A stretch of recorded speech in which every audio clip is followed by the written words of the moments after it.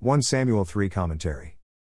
http://www.lovingscripture.com. In those days the word of the Lord was rare, probably because there was no one to listen. Samuel is living during the time of the judges. Israel's spirituality is at its lowest, not just amongst the people but importantly at the house of God itself. But in Samuel is a young man able to listen. So the Lord does speak, and the message is that of judgment on the house of Eli. We can take great interest in the fact that the Lord calls Samuel by name. Indeed, he knows my name. But why does the Lord want Samuel to know what the Lord is about to do? For your information purposes? No. Samuel is taking over from Eli. The Lord explains why this is going to happen. The reason is not that sin happened, but importantly, because when sin happened, Eli did nothing. This is really very important. The biggest scandal is not that we fall, but that we do nothing when we fall. Therefore, the message to the young leader is that there is a need for action to restore the fear of the Lord in the community. Then events such as the one about to happen can be avoided. The judgment on the house of Eli would have been avoided had Eli taken action. Judgment on the sinner can be avoided if the sinner takes action.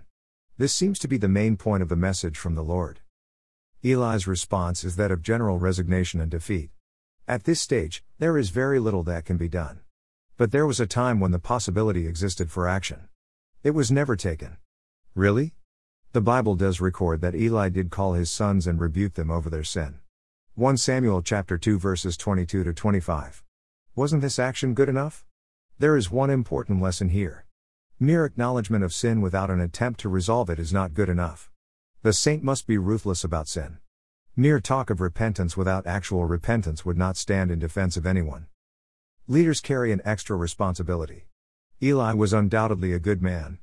And as a person, he would pass for a God-fearing man. But it is his leadership that can be questioned. Church leaders must know they are accountable. Sin without must be hated as much as sin within. Eli's responsibility was to protect the glory of God at all times. He failed. This may be speaking to the saint living in a world that regards sin as nothing. Our reaction must be of righteous anger and constant inner discomfort. Truce with sin isn't an option.